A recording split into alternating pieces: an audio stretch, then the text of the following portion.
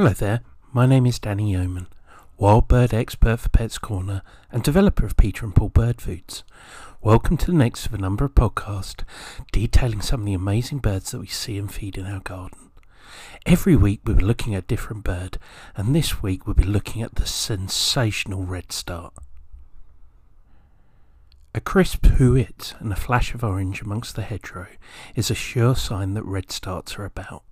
These stunning birds are summer visitors to Britain, arriving in April and heading south in August and September to spend the winter in the Sahel Zone, a strip of land running across the width of Africa immediately south of the Sahara Desert. The male redstart, the name start incidentally derives from the Anglo-Saxon word for tail, is one of the most handsome and striking breeding birds. It's about the size of a robin, but looks slimmer, with a black mask, white forehead, grey head, and constantly quivering orange tail. It was this colour and the habit of tail trembling that gave the redstart one of its many folk names, Firetail. To see them at their best, go to the airy oak woods of Western England, Wales and Scotland, where the plainer females brood their sky blue clutches in holes in trees or walls.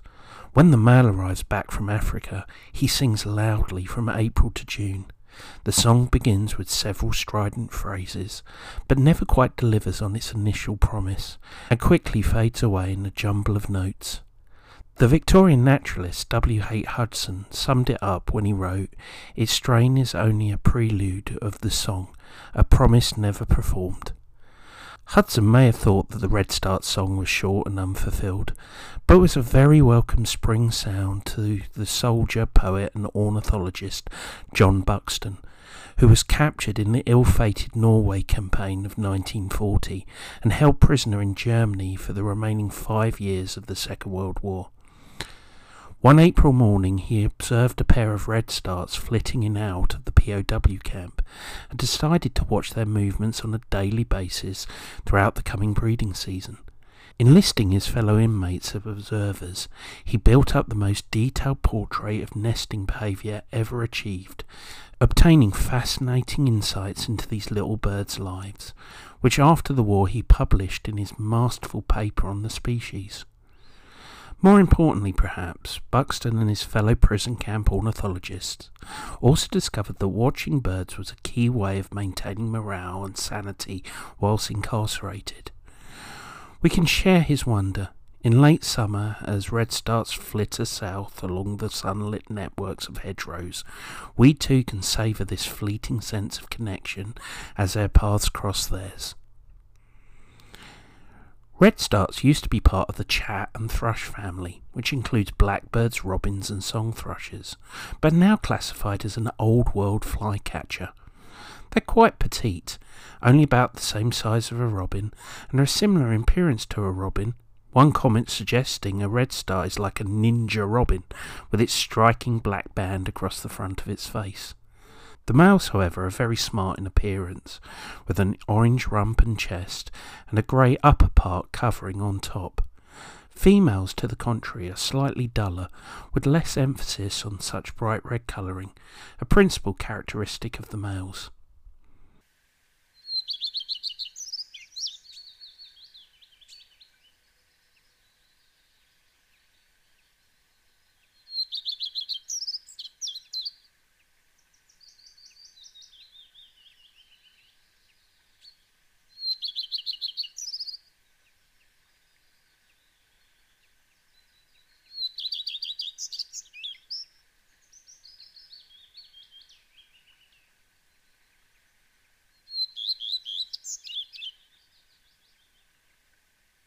Redstart calls include the typical twick twick or twee tick tick, or a plaintive who-it and a sharp twack. The song by the male is a sweet, melancholy series of 2 phrases, the first with clear whistling notes and the other with a mix of squeaks, hard and buzzing notes. It may utter several phrases per minute or a single continuous song. Although females rarely sing, they may make an aggressive call against intruders, which is a harsh warble. After mating, the male gives up his sweet song.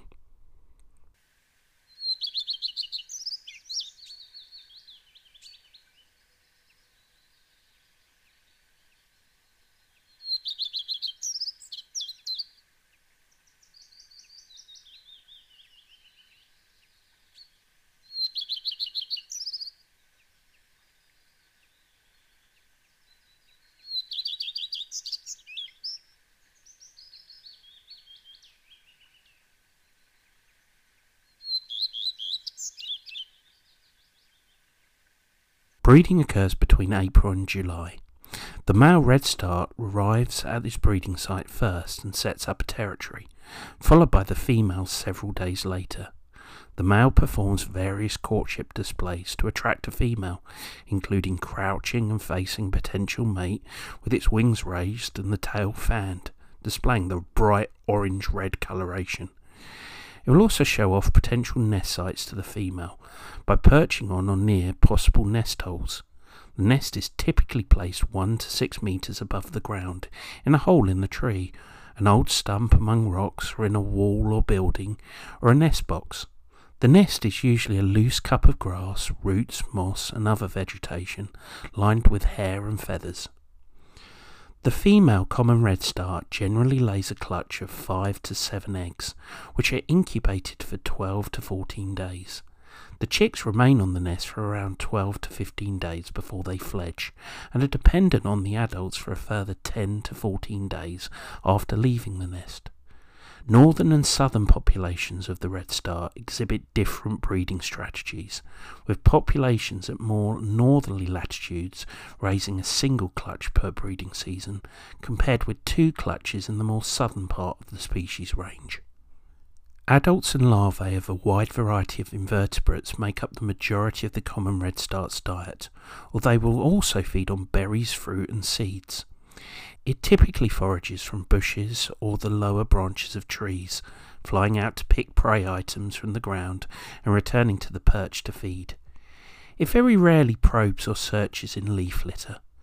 The common redstart also makes short sallies after flying insects and will also pick prey from trunks, branches and leaves, sometimes hovering briefly near vegetation to seek out prey.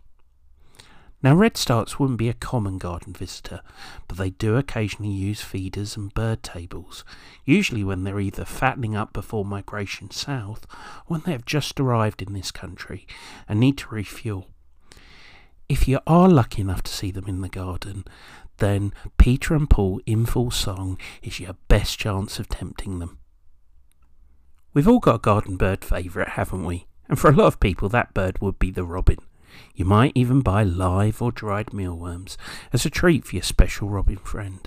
It's a lovely thing to do, and I'd never discourage it, but it's worth asking yourself, have you got everything else they need nutritionally in your garden? Robins are omnivores. They do have an insectivorous portion of their diet, so feeding mealworms fulfills this need in their diet, but they also require fruit and special tonic seeds as part of a balanced diet. Can your robin find these in your garden? And I do say your garden because, as you might already know, robins are territorial. They fiercely guard their small territories from other robins and won't enter another robin territory on pain of death. So if you want to keep your robins fit and healthy, you should be making sure you are feeding everything a robin needs. Peter and Paul in full song. And if you do feed in full song, you won't just be helping your robin, but a whole host of other wonderful songbirds in your garden. Blackbird, song thrush, dunnock, and maybe, just maybe, a redstart, to name but a few.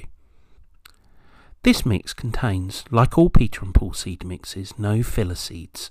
Seeds like wheat, naked oats and groats, as these can clog up feeders and offer little nutritionally to your garden birds. And like all Peter and Paul seed mixes, In Full Song has added Nutravio, a unique and natural seed coating, which is a digestible energy source that inhibits bacterial growth. Nutravio can help prevent wild birds picking up common bugs, things like Salmonella and E. coli. Peter and Paul seed mixes have been created to promote normal behaviour of birds, encouraging them to sift and to sort, but also benefit from a more complete style of meal. Remember, if you just feed one type of food in your garden, peanuts let's say, you're not giving your birds everything they need, and that distinction could be the difference between birds surviving in your garden and thriving. Just getting back to redstarts, as I've already mentioned, the redstart is a migratory species, leaving the breeding grounds towards the end of August to move to its wintering range in either Africa or the Arabian Peninsula. The common redstart is listed as a UK species of conservation concern. Although the redstart is not currently considered at risk of extinction, it appears to be declining in some parts of its range. In the UK, the redstart is declining in agricultural areas, primarily due to the destruction of traditionally managed orchards. Changes in woodland management throughout its range, such as reduced grazing and free felling, may potentially allow regeneration of understory plants, thereby reducing the sustainability of current foraging and breeding habitats. All the more reason to feed them right in our garden. Whether you live in the town or country, you can help look after redstarts and other garden birds by providing a wildlife-friendly garden that includes water and having the very, very best food available for them, foods like Peter and Paul. For more information regarding Peter and Paul wild bird foods, please check out the Peter and Paul website at www.peter-and-paul.com or pop into one of our wonderful Pets Corner stores, and the nearest store to you can be found at the Pets Corner website at www.petscorner.co.uk. Well, that's it from me. I hope you've enjoyed this look at redstarts. For further birds, please continue to check out the stream, and I look forward to speaking to you soon.